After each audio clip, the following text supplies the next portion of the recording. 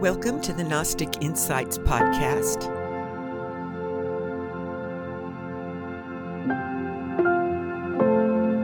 I'm your host, Dr. Sid Ropp.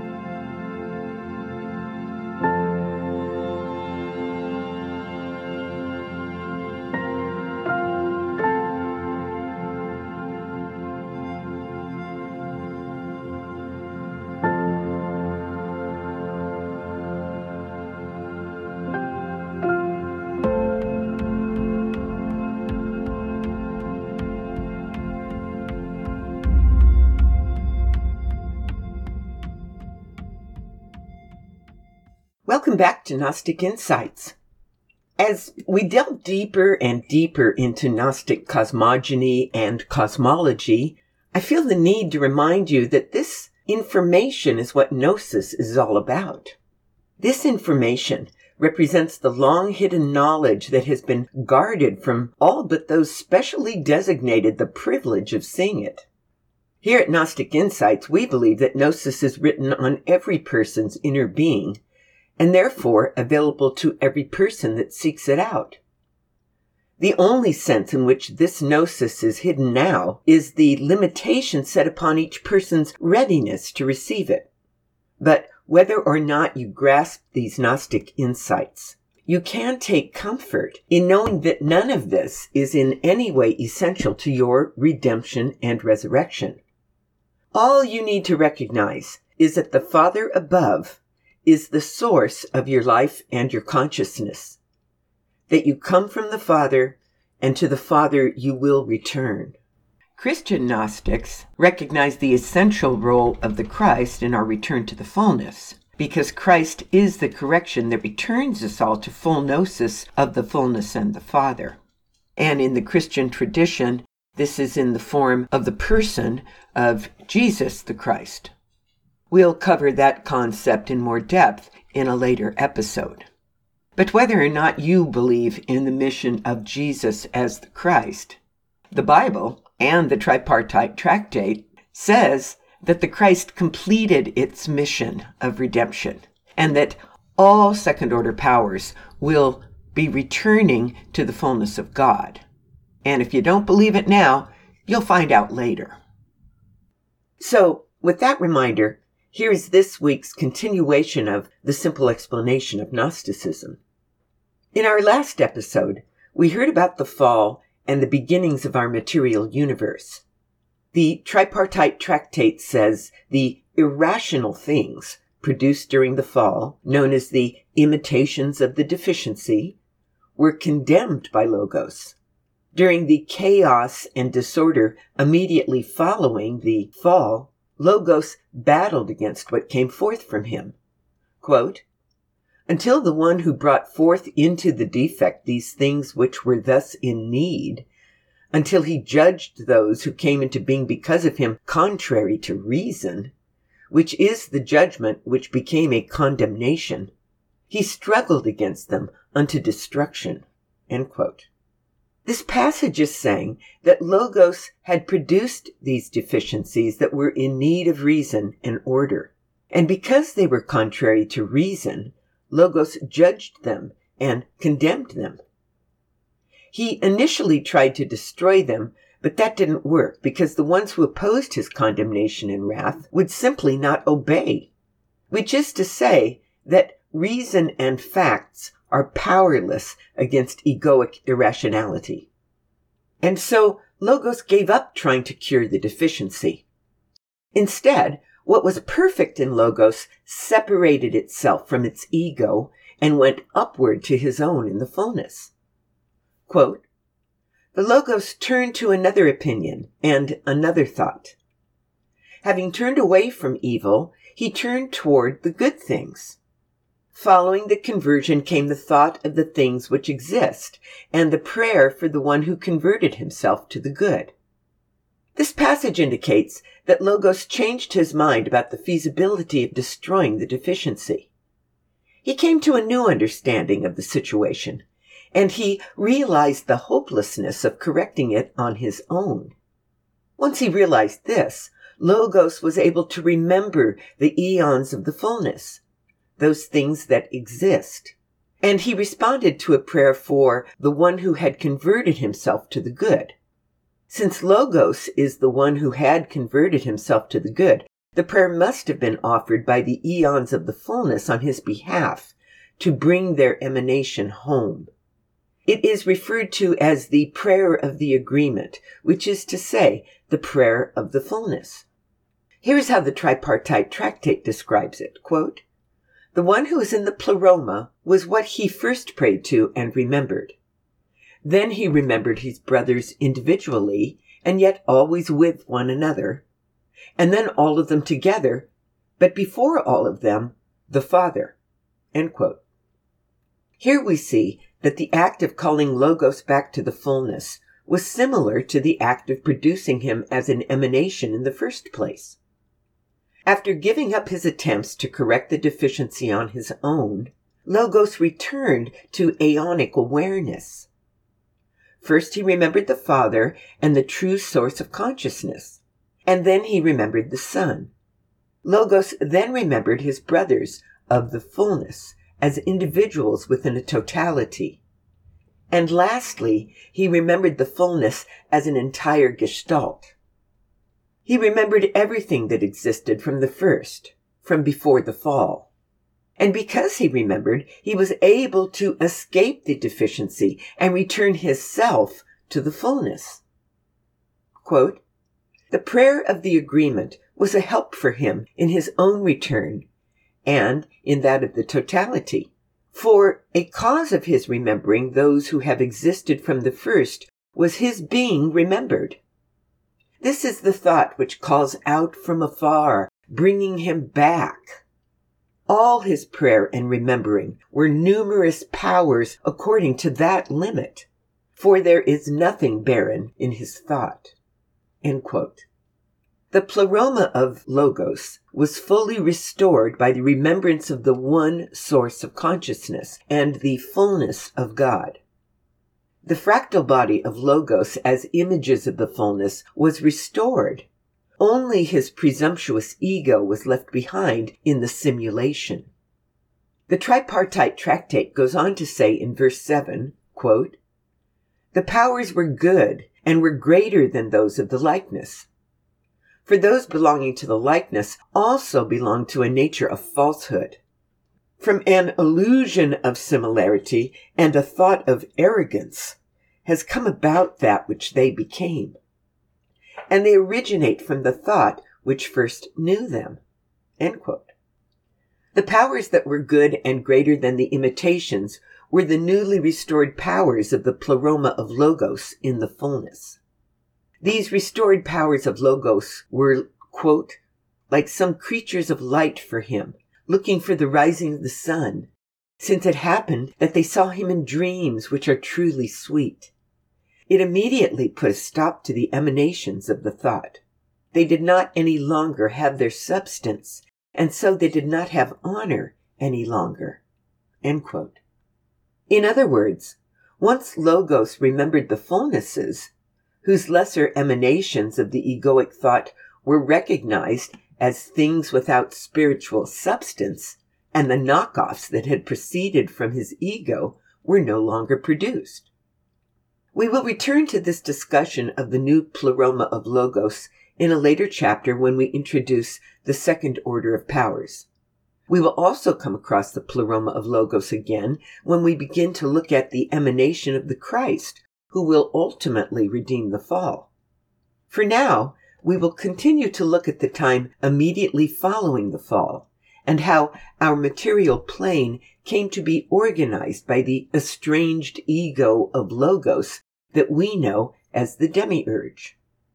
As Logos retreated to its own in the fullness, the Father placed a boundary around the area containing that which had been produced as a consequence of the fall. The purpose of this boundary was to separate finitude from infinity, ignorance from truth, and light from darkness.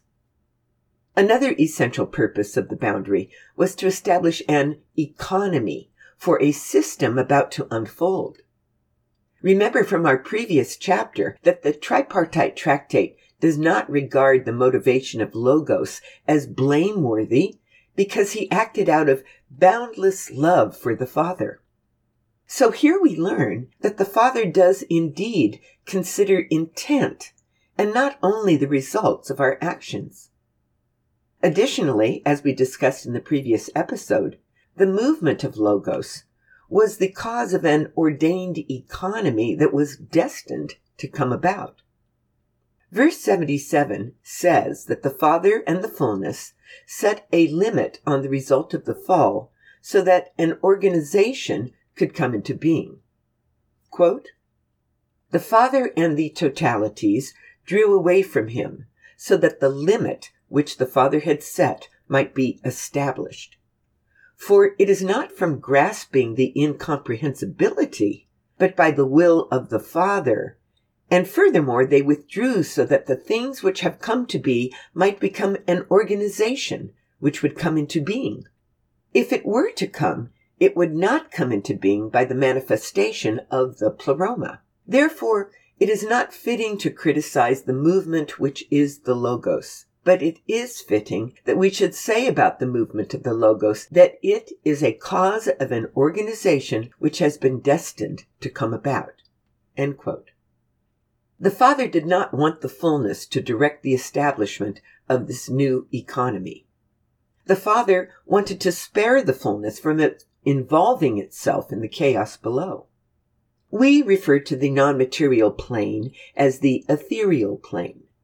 The dictionary calls it the celestial or heavenly plane. The boundary serves the purpose of holding the deficiency away from the perfection of the Father and the All. This ensures the purity of the ethereal plane, so that none of its glory is diminished by the emerging economy, leaving intact the originating consciousness of the Father and Son, the All, and the fullness. The boundary serves the purpose of containing a space where an economy can emerge. And economy here means an orderly management or arrangement of parts and their relationships within an organization or system. You see, if you think about it, if there is no bounded space, if there is nothing but infinity, then there is no containment where things can be organized in relationship to each other. And all those little blue ball pieces of the broken Logos would just keep rolling outward and never interact with one another. It requires a boundary to enable material to work together. In this context, economy refers to what we commonly call an ecology. An ecology cannot proceed without a defining boundary. The boundary was not established to prevent the unreachable from being reached, but, quote, "for the sake of an economy that was to come about," end quote. This economy was to be the creation of this material cosmos, formed out of what was heretofore completely insubstantial and immaterial. When the eon known as Logos overreached and fell, Logos split apart into the logical, reasonable, one-self part, and the irrational, chaotic inverse of that one-self, which I've identified as ego. Those are the two aspects of the mind of Logos. After the fall, the one-self of Logos returned to the pleroma of the fullness. And once in the pleroma, the self of Logos worked together with the fullness of God, and, with prayers to the Father, they came up with a couple of different ways to rectify the fall, and to bring that fallen part of Logos, now called the demiurge, back up into the fullness of God. We will see in a later chapter how the goal of creation is to restore the unity of Logos to the fullness of God. The boundary was established so that a hierarchy patterned after the fullness would have a space to take root and grow. The arrangement of the hierarchy of the fullness shows up throughout creation. Every small thing in our universe reaches out laterally to others to form clumps or aggregations of the next level up. Subatomic particles form atoms. Atoms form molecules. Molecules form elements.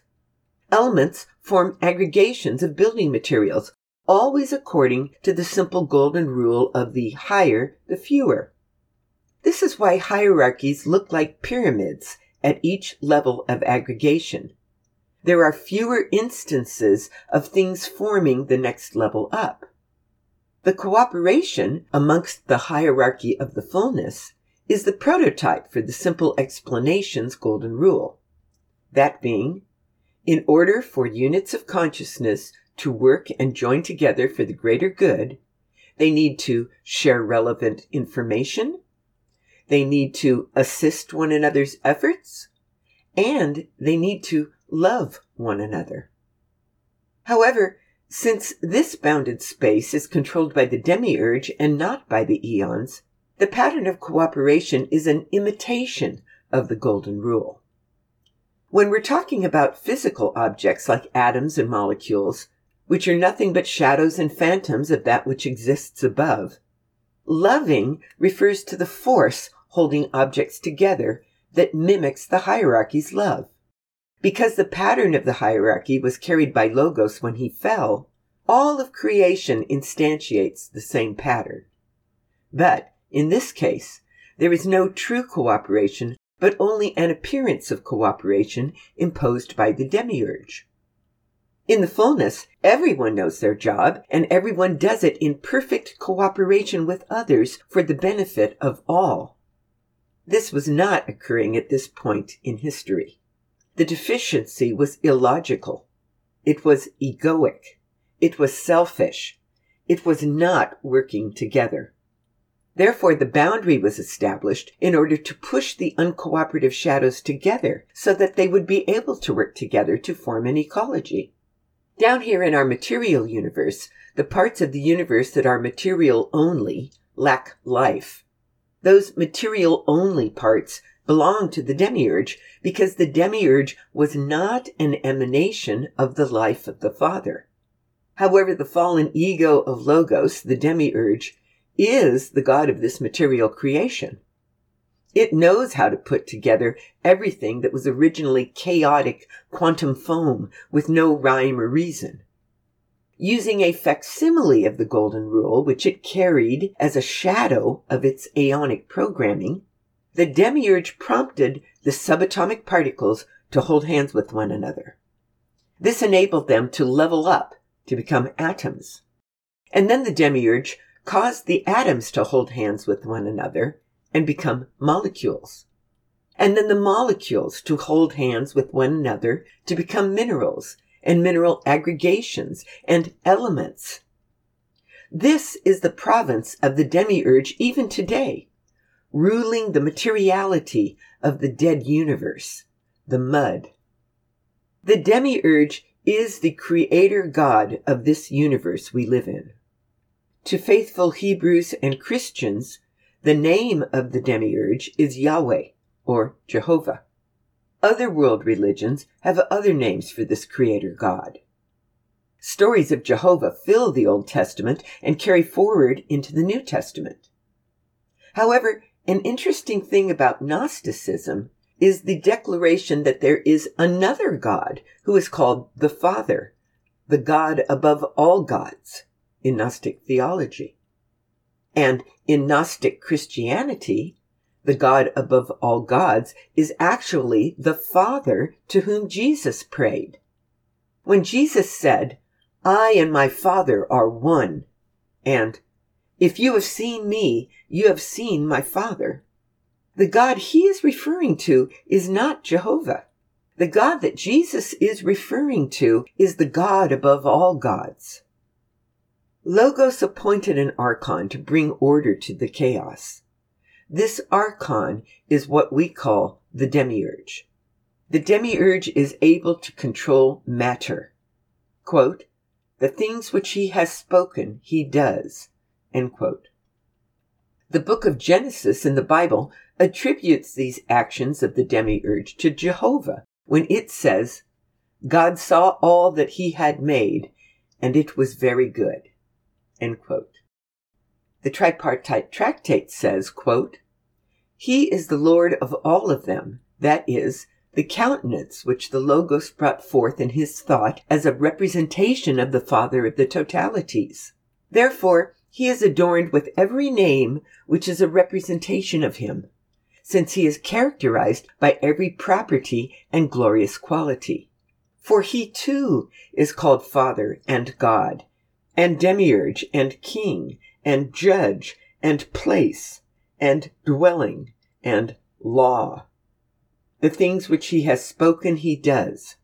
When he saw that they were great and good and wonderful, he was pleased and rejoiced, as if he himself, in his own thought, had been the one to say them and to do them, not knowing that the movement within him is from the Spirit who moves him in a determined way toward those things which he wants."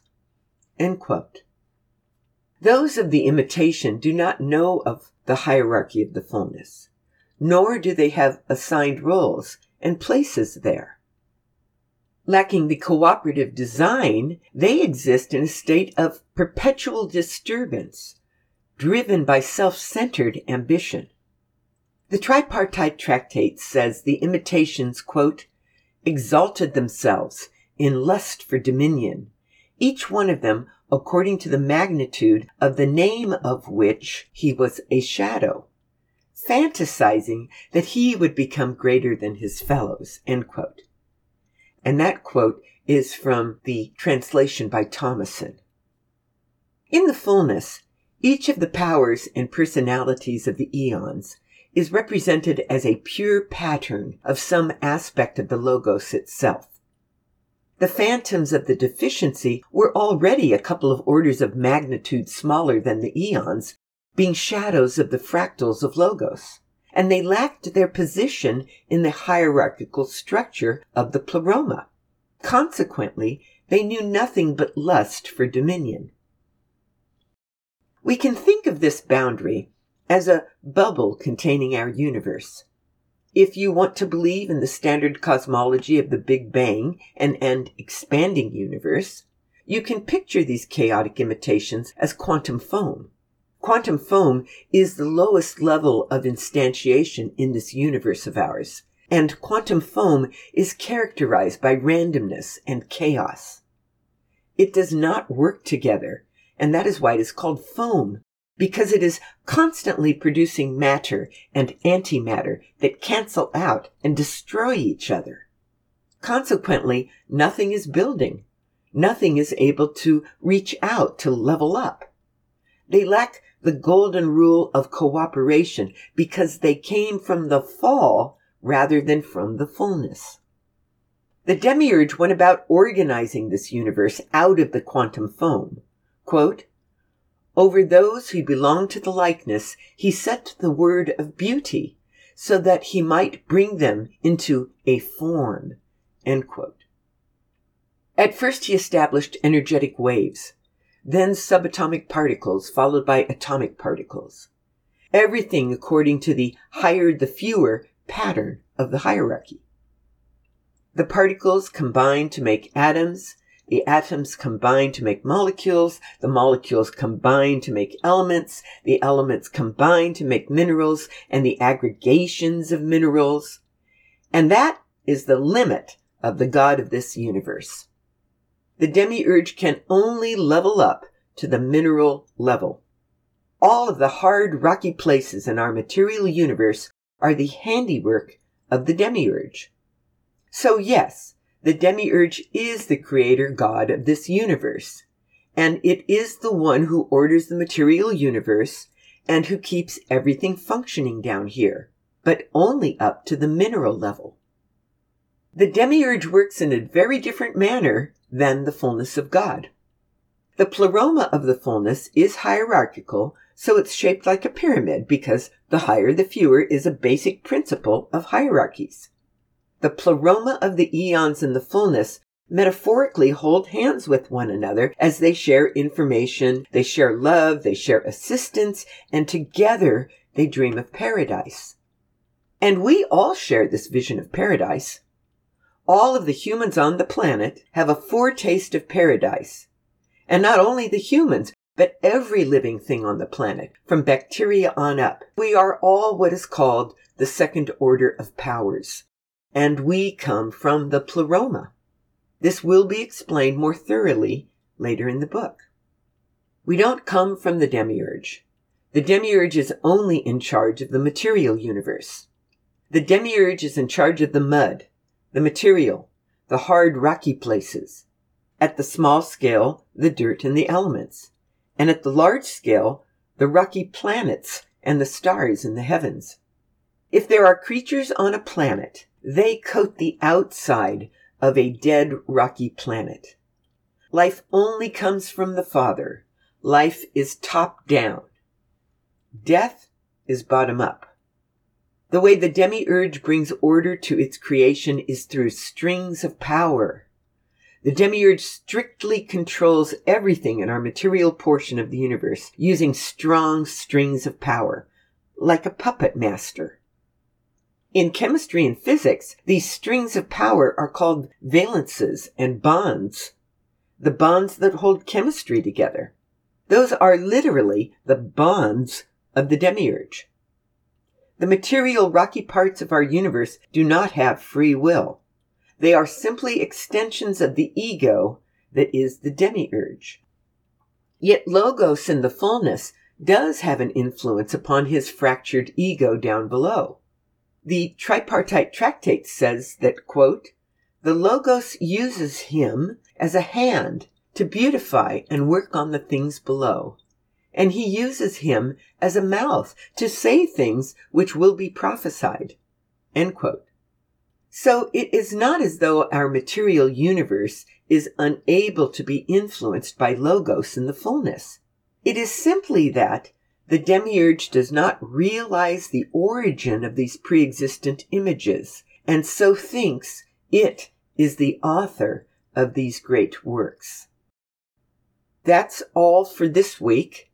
Next week, we will pick up the mythology of our Gnostic origins as we take a look at the creation of all of us living creatures that are known as the second order of powers. I really hope you are enjoying this exploration of Gnostic theology. It sounds kind of heavy and intellectual. That's because gnosis means knowledge. It means reason and logic. So it is the intellectual portion of our gnosis. But it comes out of our heart. It comes out of our one self that we all share. And so it's written in our hearts. And I'm confident that as you listen to me with an open heart, you will recognize these words and they will resonate with you and you'll go, aha, oh yeah, in a form of remembrance. It's not something you have to study to get because you already know it. As the weeks continue to go by, we will continue to explore this gnosis that is shared with us in the Tripartite Tractate of the Nag Hammadi Scriptures. I'm also posting a written version of each one of these episodes. There's a transcript at gnosticinsights.com, which is the homepage of Gnostic Insights. And there you can also see all of the illustrations that you are hearing about, because I illustrate all of these concepts to make them easier to grasp for people who have a hard time with translating the language. I think in terms of imagery, and we don't even need language in order to understand it. God bless all of us, and onward and upward.